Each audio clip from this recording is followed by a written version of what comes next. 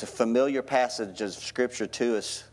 It's really not in my heart. It was not my intent to preach a Christmas sermon. And that's not what this is about today, though I'm extracting this from one of the passages of Scripture that are associated with, certainly, the birth of Christ. Today, I'm going to share from these few verses, the 18th verse of the first chapter of Matthew to the 25th verse. But I'm going to kind of go in a line upon line breakdown of this passage with some thoughts that God put in my heart, and I'll expound upon that in a moment. But prior to, I would like for us to stand in honor of the Lord and the Word of God today, and by the reading of this passage of Scripture, though we're going to look at it, make personal application to us. I know it's a familiar passage. It's going to be read, and this passage, along with the account in Luke's Gospel, is going to be shared in churches all over the world, from Protestant to Catholic to Eastern Orthodox. It's going to be shared. It's timeless truths from the Word of God. Right? Timeless. Covers all denominational barriers. It's just the Word. The 18th verse says, "Now the birth of Jesus Christ was on this wise." King James Version. "When as his mother Mary was espoused to Joseph, before they came together, she was found with child of the Holy Ghost. Then Joseph, her husband, being a just man and not willing to make her a public example, was minded to put her away privately. But while he thought on these things, behold, the angel of the Lord appeared unto him in a dream, saying, Joseph, thou son of David, fear not to take unto thee Mary thy wife, for that which is conceived in her is of the Holy Ghost. And she shall bring forth a son, and thou shalt call his name Jesus, for he shall save his people from their sins. Now all this was done that it might be fulfilled, which was spoken of the Lord by the prophet, saying, Behold, a virgin shall be with child, and shall bring forth a son, and they shall call his name," our song that we sung a few minutes ago, say it with me, "Emmanuel," which being interpreted is God with us. Aren't you thankful he is with us today? The 24th verse, "Then Joseph, being raised from sleep, did as the angel of the Lord had bidden him, and took unto him his wife, and knew her not till she had brought forth her firstborn son, and he called his name Jesus." Now, I would suppose that with the passage as familiar and even famous, if I may use that word, as this passage of Scripture, there are so many different ways of application that I could make, certainly from the traditional standpoint. But today I found something different, perhaps even in the context of something I heard that T.D. Jakes say recently to pastors. And it was, in essence, he said, spin the text. Spin the text. Try to look at it from a different angle. Look at it from a way that you've not looked at it previously. Well, I believe God has quickened something in my heart that I'm really even a little, I don't mean this in a bad way, anxious to share with you. I don't mean it, I mean kind of a nervous. I have an inner nervousness because I know of the potential that a singular moment can have in your life. And I've extracted this thought from this passage. It's called a defining moment. A defining moment. You know, ultimately it seems like that when you look at your life, you will find through the course of your many days and months and years that who you are and what you are oftentimes is shaped by just a few small segments in time where you were confronted with something and you had to respond to it. Right? And thus all you became from that moment forward could be traced to what you did with that which was put in front of you. It was a defining moment. I believe Joseph had that kind of defining moment in this passage. And I believe that if you and I can do something that I say often, it's called biblical association. I don't know if that's a term in a theological book somewhere, but you know, I've been known to make up words and terms, so I call it biblical association because I associate myself with the text. I associate myself with the character, the story. I want to do more than just read it. I want to somehow put myself in the scenario so that what was revealed to him and what happened to him can somehow be worked out in my life. And that's what I want to encourage you to do today. Scripture promises us this: he that has an ear, let him hear. That means that in just a few moments, I'm going to share a corporate word. But you have to have an ear to hear what God wants you to hear through this. Now remember, I cannot share a word that is equal to everybody's situation in this room. Every situation differs from the situation in life that you're in, whether you are in a very high place of blessing or favor or the lowest, most difficult hour of your life. But I believe that if you have an ear to hear, the Holy Spirit, come on, can quicken a word inside you. And even from a text that I'm making a universal application to, you can make a personal application. Does that make sense?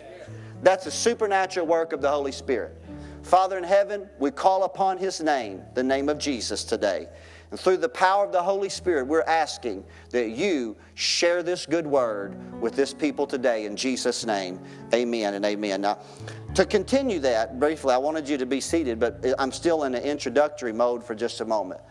You know, for a brief moment, let me set the foundation, not to the text, but the process that God shared with me to share with you. Sometimes that helps you understand. You know, our church, when I mean by our church, I'm talking about the Church of First Assembly, Heber Springs, is a changing component. And that's, God means for the church to change and to be shaped and conformed to the image of Jesus and His divine purpose for us. And as we change and as we are listening and wanting to do and to be, and different things are being exposed to us of ways and means that we can minister to people. And ultimately, that's one of our highest, objectives, is to minister to people. One of the tendencies that we find oftentimes as pastors is, if we're not careful, we get caught in the trap of a comparison between churches. And you can look at other churches and you can see what they may be doing, and then you may look at your church and you may find yourself shallow in an area that they're strong in. And therefore you can feel, as JoJo said, a little insignificant somewhere along the way. It happens. The same as it happens in your life, it can happen pastorally as you kind of search. And God raises up diverse ministries for diverse purposes, because we can't all do the same thing. God didn't make the church bricks. You've heard us say that before. He called us to be lively stones. There are no two stones alike. God's put us together in the body as He sees fit. One of the things that I aspire, if I can use that word correctly, as a pastor, is that as our identity develops within our church and within this church family, the thing that I want to never let go of, that I believe should be one of the founding principles of faith that we at First Assembly, who we are, is that we are a church that has a prophetical word in our spirit. That we've got a word that is beyond just a copy and pasted word. You know, I could teach a lesson here today, okay? Anybody that's got any measure of the ability to speak publicly or any level of education can teach you a lesson, okay? But that's not what you need. You need a quickened word. You need something, that breath that we've spoken about, that breathed into Adam, the breath of life, that same breath is also what quickens the word, the pneuma, the life of the word in us, the prophetical unction. It's when what we see as common suddenly becomes uncommon. That which we see as familiar suddenly becomes unfamiliar to us, because God has quickened it. He's made it alive. It was thus this way in my heart this past Thursday as I sat right over here in the quietness of this sanctuary, deep in my own personal thoughts, in prayer over personal situations in my own life, when it was in one of those moments when I felt like I was Zacchaeus in the holy place. As Zacchaeus in the book of Luke, I believe, in chapter number 1, was burning incense in the temple, suddenly an angel spoke to his heart. Spoke to him. He appeared there and spoke to him about his future. I believe that God gave me that kind of word for you today. I really do. Now that's why I'm very nervous in my ability to share it, because I know again of that singular moment that you can have, and even today could be a defining moment for you. I believe that even in church, even in as pastors minister the Word of God, you can experience a defining moment. So let's begin to extract the text for just a moment.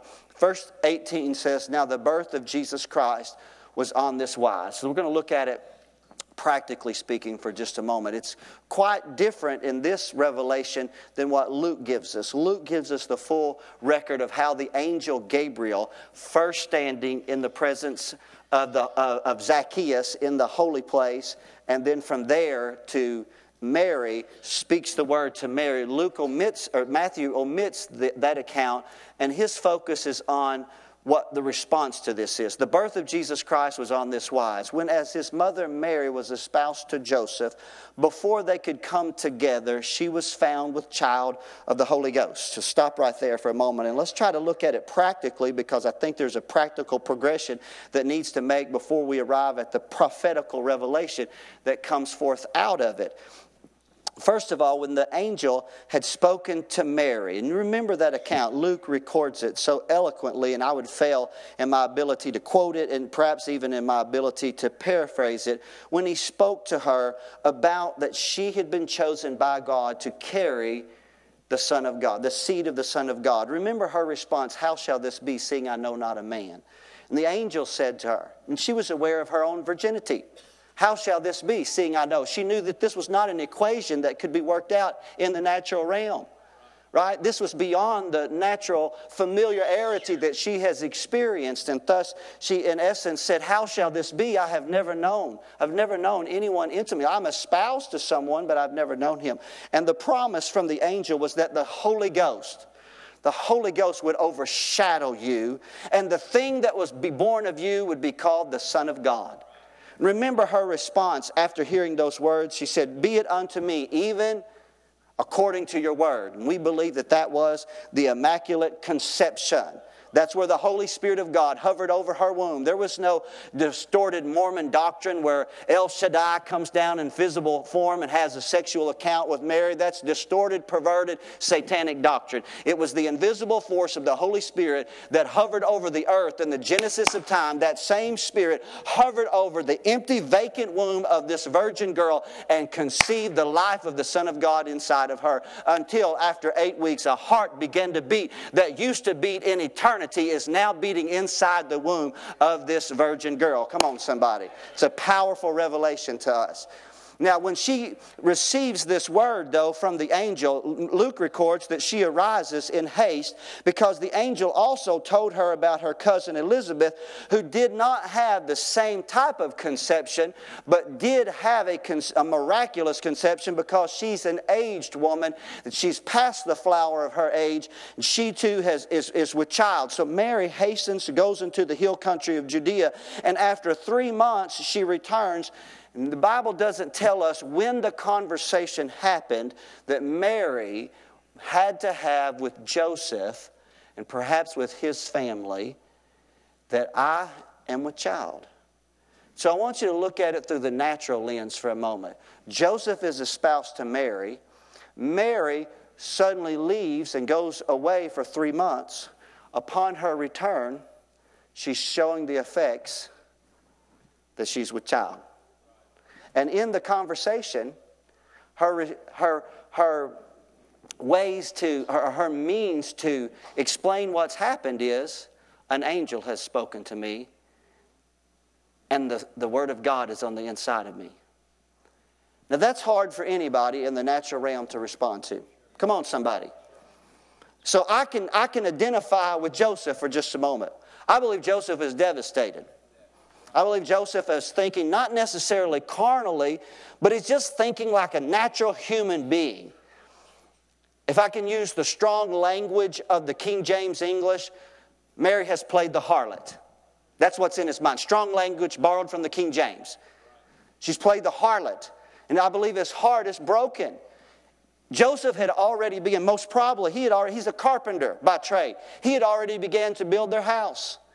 Typically the espousal period during the Jewish, arranged marriages approximately lasted about a year. So that from the time that they were espoused to the time that they actually came together in marriage, that the man would actually begin to build his house. So he's already given much thought. Perhaps he's even dug down in the soil of Bethlehem, or of Nazareth, correct? Of Nazareth, to actually lay the stones for their house where they will one day live. Only to now discover that all is perceived to be lost in a devastating word. In his mind, he's planned their future. He's contemplated their marriage. Let me tell you what else he's also contemplated. I'll just be honest with you. Every young man in the contemplation of their marriage, he's also planning the consummation of their marriage. He's thinking sexually. I'm just being honest. He's thinking about in anticipation of that night of the consummation of their marriage. And then he's thinking about their children, that one day we're going to have kids. And now his heart is broken. Mary's pregnancy shatters his dream, and it radically alters his future. Now listen, when I thought on this, I thought it this way. I thought it was almost like a slingshot for a moment, or a catapult. That sometimes you're pulled way back before you're about to be launched way forward. And that's why you got to be careful to misdiagnose where you are. Because you may be backed way up here thinking all is lost. Well, you better get ready, because God could be just about ready to launch you forward. Come on, somebody, in your divine destiny. So in this passage, just go forward. The 19th verse. So Joseph, being her husband, is a just man. Joseph is a good man. He's not willing to make her a public example. And so he's minded to put her away privately. Now, according to the strict interpretation of the law of Moses, we all would agree that Joseph could have her stoned for her supposed adultery. At the worst, he could at least expose her to public shame. But as he thought on these things, he determined in his heart to let her go away quietly. How many know there's sometimes that's the best way? That's the best way to resolve a situation. Sometimes you never make conclusion in certain situations, and sometimes you got to just let the fire go out. Are y'all with me today? And so Joseph, in his heart, in his mind, though he could do this very extreme, radical Judaism, have her stoned outside the city gates for her supposed harlotry or adultery, second course of action is to quietly dissolve the previously arranged covenant, and then begin the process of picking himself back up. How many know that would be a process? Anybody that's ever gone through either a divorce or the fragmentation of a relationship that you thought was leading to marriage knows that there can be a devastation that takes place in your heart and in your emotions. And so Joseph at this time is contemplating that, as difficult as it is, here's what he determines in his heart that he's going to do. He's going to let her go, and he's going to move on, and here's what he's going to suppose. And we all have supposed this. I'll get over it in time. I'll get over it because time has a way. How many of you have ever said that to anybody else? You've said that as a pastor with people that have grieved and gone through the mourning process, especially in the loss of a loved one. We've all shared that. It's common, it's common wisdom that we share that time has a way. You can't see it now, but one day you'll see yourself feeling a little bit differently. In his mind, I'm certain that he began to think this already, though there was not a single person that he was replacing Mary with in his mind. And the reason why I'm using and talking about Joseph's mind is because he does think a lot, to which we'll allude in just a moment. In his mind, I perceive that he's thinking, I will eventually marry, God will give me another bride. I don't know what his emotions were. I would think that part of his emotions are anger. I'm sure he's angry. I'm sure he's angry because there's an unnamed or unknown face that's in his mind right now. Who is the man that slept with my... Are you hearing me? And I'm sure he's gone to bed at night saying, is he in my community? Did he meet her somewhere in the hills of Judea? Who is this? Is he rich? Is he poor? Is he tall? Is he short? Are y'all hearing me? The thoughts that go in his mind. Anger, bitterness. Grief, the grieving process, he's already prepared. There's some measure of love in his heart for Mary. Sorrow, perhaps one of the ones that is most difficult to deal with is rejection. Nobody likes to be turned away. Nobody likes to have someone say, you were good, but not good enough. I liked you a lot, but not as much. Are y'all hearing me today? I'm wanting you to identify with Joseph because that's very important. Because you've sat where Joseph has sat. You may have not known it, but you've sat exactly where this familiar biblical entity or character has sat. The 20th verse says, but while he thought on these things. Have you ever had that moment in your life when you could not get it off your mind? You're driving, you're thinking about this situation. People are talking to you. You're nodding. Are y'all out there today? And you're just, you're watching television, but you're staring at the screen while in your mind. And perhaps the most difficult of all is when we go to bed. In the quietness of our home, suddenly our mind is confronted with everything. This is possibly all that he could think about. I believe it's probable that he's somewhat depressed. He probably loses weight. He probably hasn't ate in several days because the news. He's heartbroken, right? He's just simply heartbroken. He's grieved over two things. He's grieved over Mary and he's grieved for Mary. He's grieved over his loss because he was looking forward to his life with her. And he's also grieved for her that she's going to now raise a child with shame. She's always going to be whispered about of who's the father. Look at this girl. She's become a blot on the integrity of her family's heritage or history. And so he's thinking on these things. But from that, even then, in the 20th verse, is a revealed principle to us that we should catch hold of because it can help us when we do face those defining moment decisions in life. I love this principle. It's small. It's often overlooked. But while he thought on those things, thank God that he took the time to think rather than just simply react. Because most of the trauma that I have ever had in my life is when I did not take the time to heavily contemplate the circumstances that I was dealing with, and there were knee-jerk reactions to situations that I considered confusing and difficult to deal with.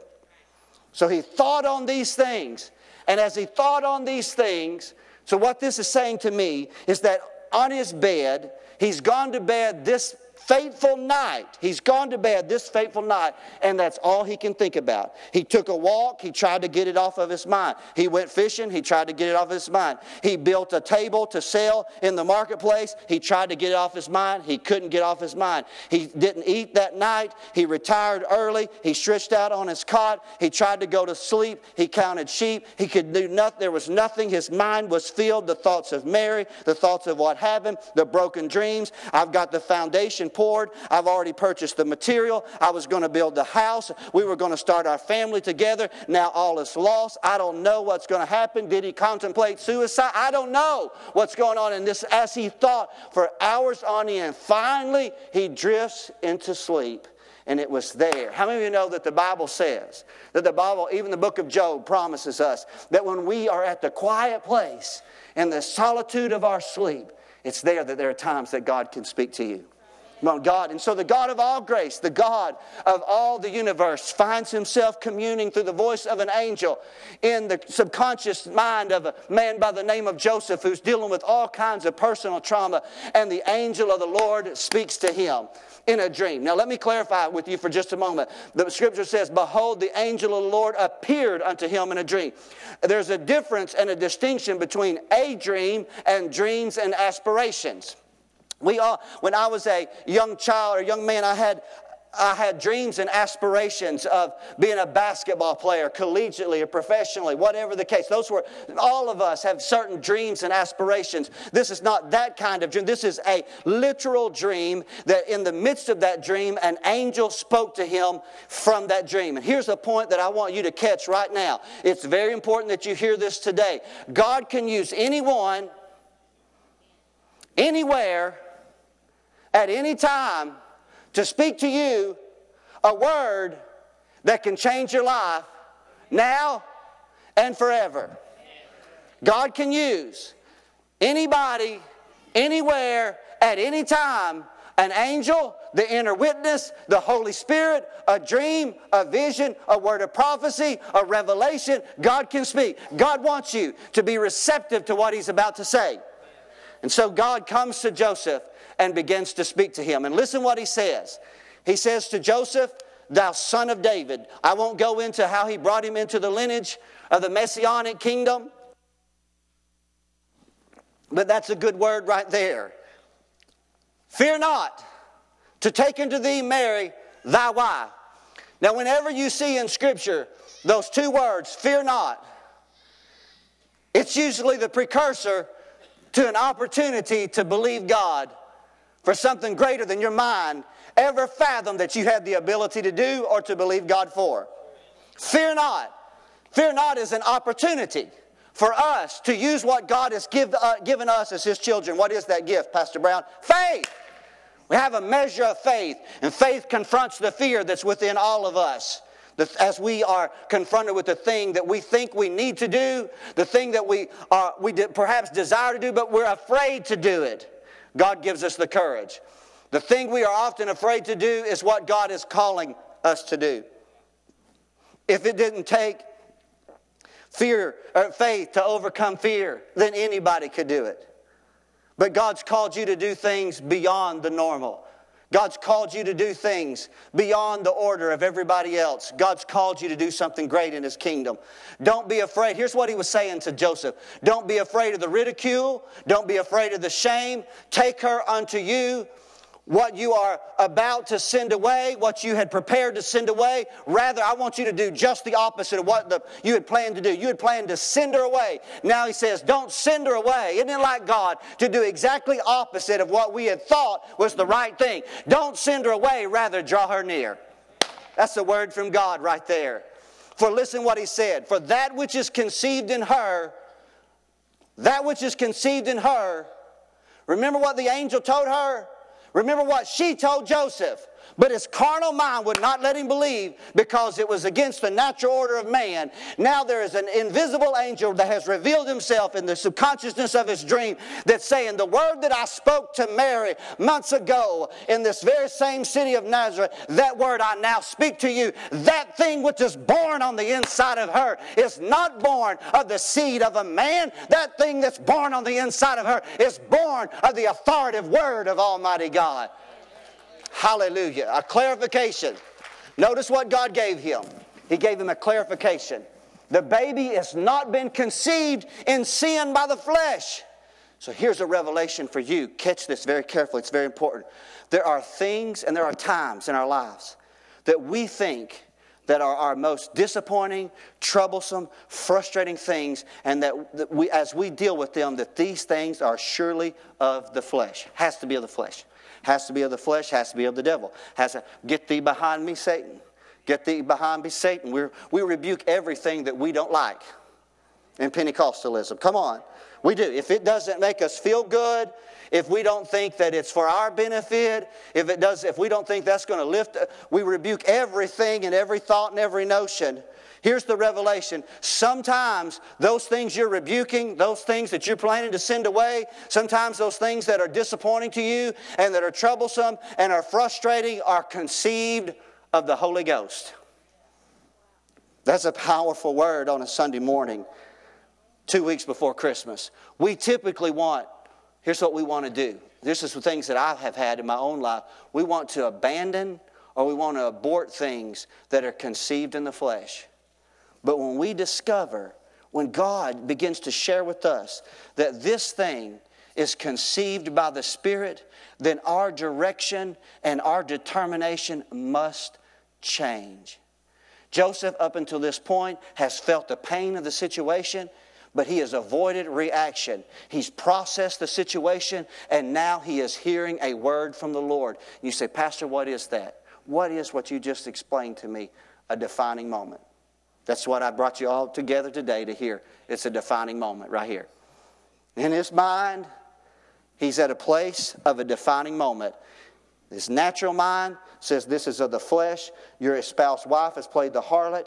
Your family's going to ostracize you. There's no way you can bring this woman into your household and give her your name and care for her because she's going to be forever blackballed by the people of Nazareth. There's no way. When he awakens and when he does confess this to his family, I'm sure many of them said, Joseph, you are out of your mind. There's no way you can do this.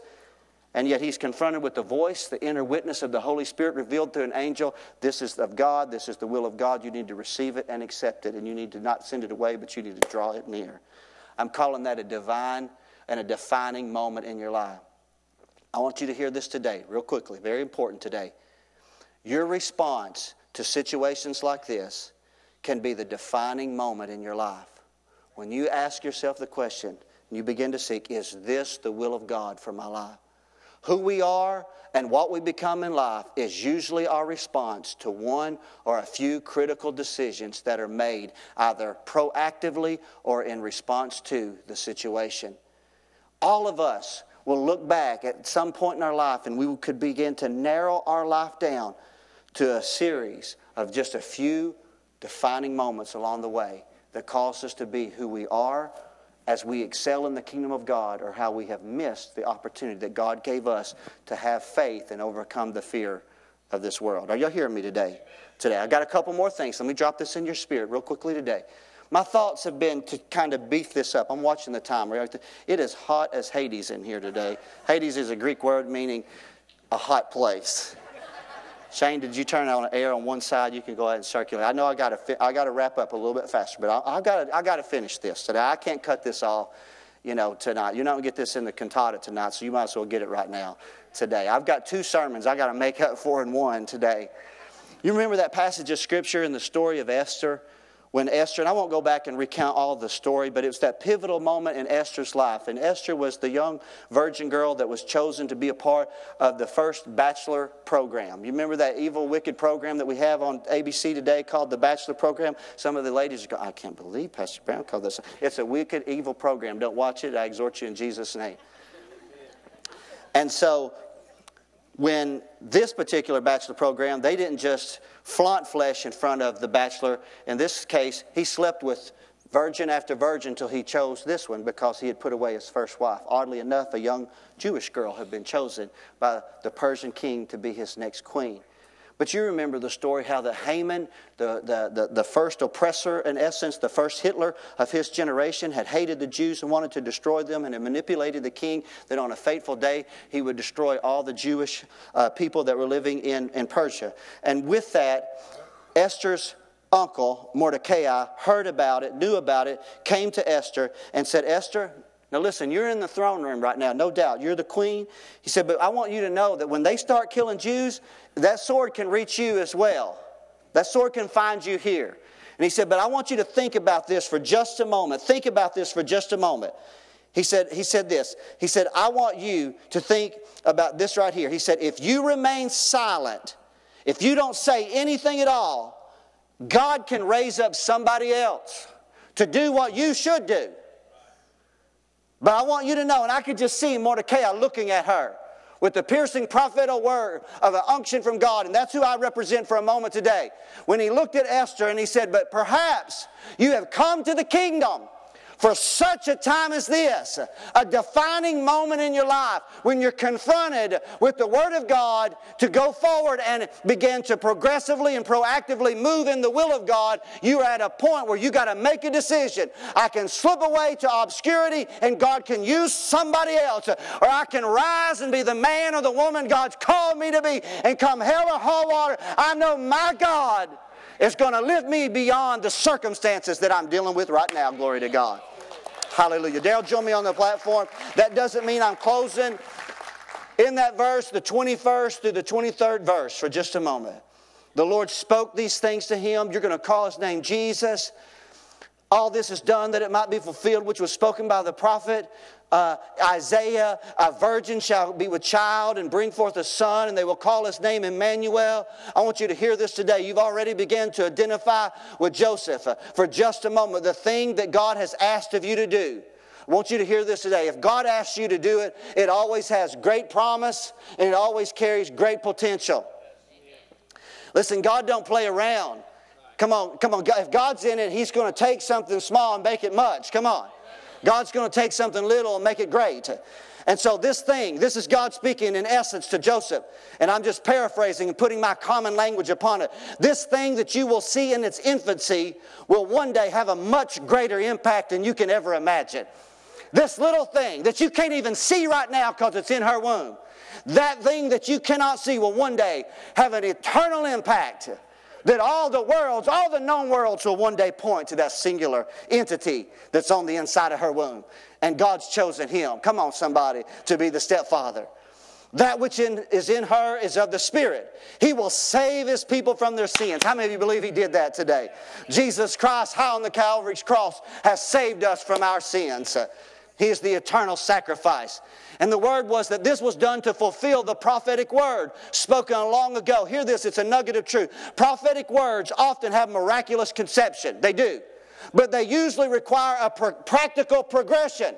Somebody has to remember the word that was spoken, and when the time is right, you got to be prepared to move. Somebody has to believe the word spoken and then respond to it. Joseph, you're going to need to take care of her, and you're going to need to take care of him. Joseph, she's going to be closer to this situation than you are, but you're going to be a catalyst for his faith. Because God entrusted the Jewish men to pass the faith to their children. Not beginning with the Jewish women, the Jewish men. She will be closer to the situation than you are, but you're going to be the catalyst for his faith. Remember, he was first known in Nazareth, not as the Son of God or the Son of Man, but the son of the carpenter. Are y'all hearing that today? That's a good word. And so people, after a time, are going to associate him with you. But when you get ready to name him, though I know you would like to, and I know that you've got a great heritage, a spiritual heritage, but you can't name him after your dad, and you can't name him after your grandpa and your great-grandpa, because I got a name reserved in heaven for that chosen one. And you shall call his name Jesus, for he'll save his people from their sins. Glory to God. And when Joseph called his name Jesus, he set his identity in motion for who he would be. Joseph, the 24th verse, being raised from the sleep. And that's where you're at today. Listen to this carefully as I'm closing. Somebody here needs to hear me today. It's time for you to waken out of sleep. You heard the word. And you need to rise up and have the courage to do what God's called you to do. Come on, somebody. That's where fear not comes in. That's where you need faith. Because the thing that God often puts in front of us is a great challenge. I don't want you to think that I'm implying that your situation is trivial. Your situation can be a mountain. But the Bible promises us that we can have mountain-moving faith. We'll just trust the Lord. God is calling someone to do what they've been afraid to do and reluctant to do, but you know it needs to be done. That's why God brought me here this morning to speak the word over your life. I represent the angel. Actually, the word angel in the Greek is actually messenger, and I represent a messenger today to speak to you. God says now's the time for you to do what He's called you to do. The 25th verse is the last verse.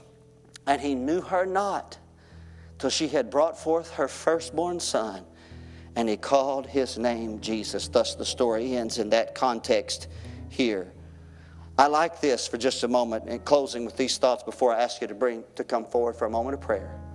Listen to this. These are all my thoughts and my contemplations as I heard God speak to me sitting right there on that step on a Thursday morning about 9 a.m. As I prayed, God just began to quicken things. And I moved with pen and ink to capture on paper what God was speaking to my spirit. Sometimes it's difficult to do. Sometimes it's hard to have all the thoughts that are running through your mind that you know you're in the vein, you're hearing the voice of God. This is not something else. I've not copied and pasted. I've not borrowed this from another preacher. These are just the thoughts that I believe God put in my heart for you. And I'm trying to capture them and write them down. And I wrote these things down just real quickly. Because Joseph obeyed the voice of the angel in the dream, God continued to speak to him in dreams. 3 more times in the passage of Scripture, God preserved his life and Mary's life through a dream. See, when you begin to obey God, God will speak to you and even, are y'all hearing me? When you begin to move forward and proactively pursue the will of God, God will begin to speak words, confirmation to your life. Because Joseph obeyed the voice of the Lord, though his time in Scripture is brief, listen to this. He does not slip to biblical obscurity. Did you hear that? Rather, how many of you know Joseph this day is famous in the eyes of God and men? He lived in a remote village of Nazareth. But 2,000 years later, Joseph's life is still being portrayed in cantatas and programs. And this very day, we name our children Joseph, because a man woke out of sleep and said, I'm going to do what I know God's called me to do. Though people laugh at me, people shun me, and people think I'm foolish, I'm going to do what I know is right in my spirit. You can set a heritage for your life that you may never see the full revelation of it in your lifetime, but one day people will look back and I say, I remember when Grandpa, I remember this person right here made a decision. I heard about it. It changed the course of our entire family. He knew her not. In closing, last point today before our conclusion, stand up this morning if you would. Notice this 25th verse. And he knew her not till she had brought forth her firstborn son. Tell you, God is a gracious God. Most of the time I've discovered that the things that we are willing to give in sacrifice, God responds and returns it to us. He's a great God of recompense. You sow it, you'll reap it. Come on. You sow into and you do what God's called you to do. How many know you'll turn back? You sow to the Spirit, of the Spirit you'll reap great things. He preserved. Listen to this. Catch this 25th verse. There is a depth to this verse that I'd never considered before. He preserved the word of the Lord.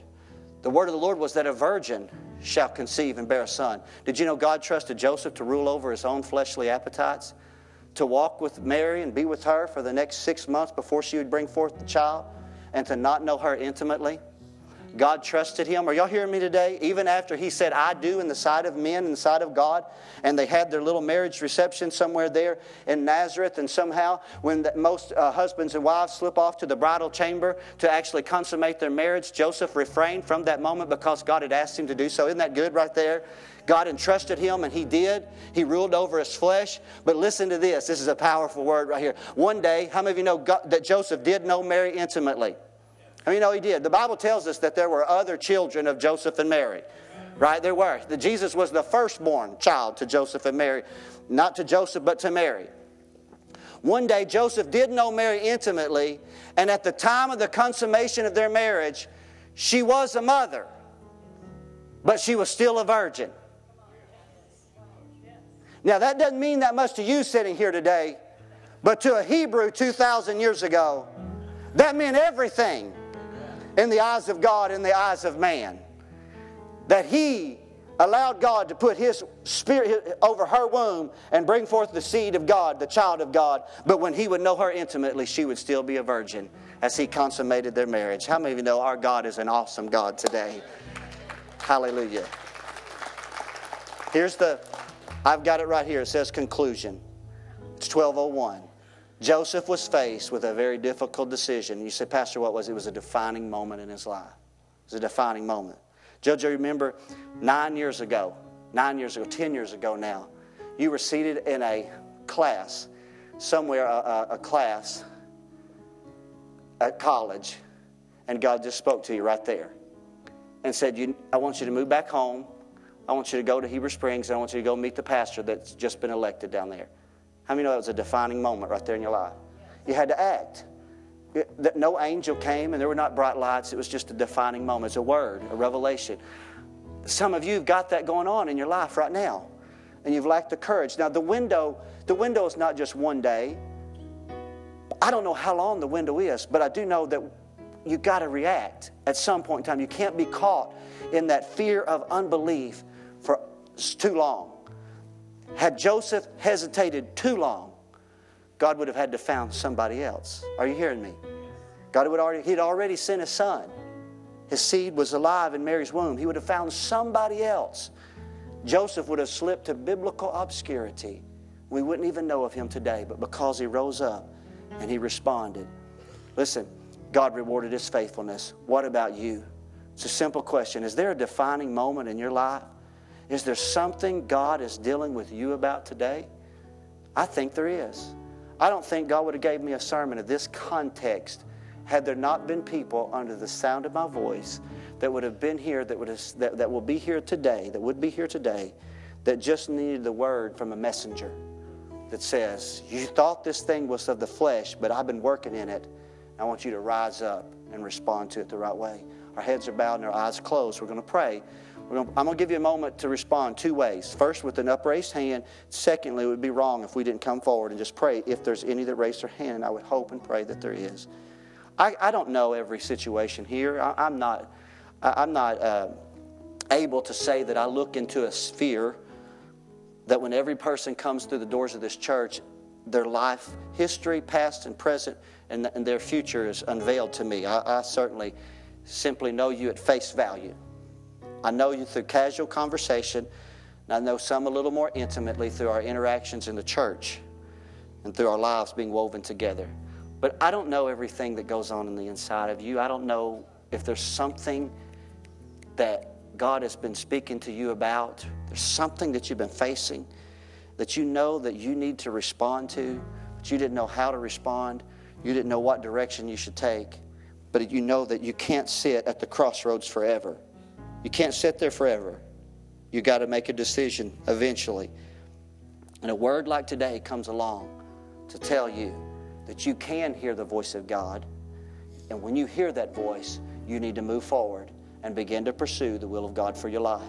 You need to pursue it. Fear not. Those same words spoken to Joseph in the depth of his dream is applicable to you today. Fear not. If that's you, that you've been contemplating a few things in your heart and life, and you know there's something there, and you're on the precipice that you need to react to. Let me see your hand today quickly. Let me see your hand today. Come on. Come on. Is there anybody? There's 3, 4, come on, 5. Come on, let's be honest. This is our moment together. Let's don't play church in here today. I'm not talking about jingle bells and snow sleds. I don't have time for that. I'm talking about lives being changed, people making decisions at defining moments in their life that will, again, affect who you are in generations to come. It's critical. It's critical. Come forward if you raise your hand, and we're going to pray a group prayer. You had the courage. I believe there are a lot more than what raised their hand. You come forward and you just stand here, and we'll just gather together corporately as a moment to just begin to pray. It might be the answer to a call to ministry. It might be in relation to a spouse, a situation you're dealing with. It might be a job or a career. I don't know. There's a lot of applications. I can't unveil it all or unfold it all, but you know your situation. Come on. I just want you to know that you know it and God knows it, right? That inner witness, the voice of the Holy Spirit, God is speaking to some of you here today. A few of y'all, come on and let's press in. Shane and Joe, and let's just press in. Let's begin to put a hand on their shoulder. Let's begin to pray. Anybody, come on right now. Some of you are wiping tears from your eyes and you're not coming forward.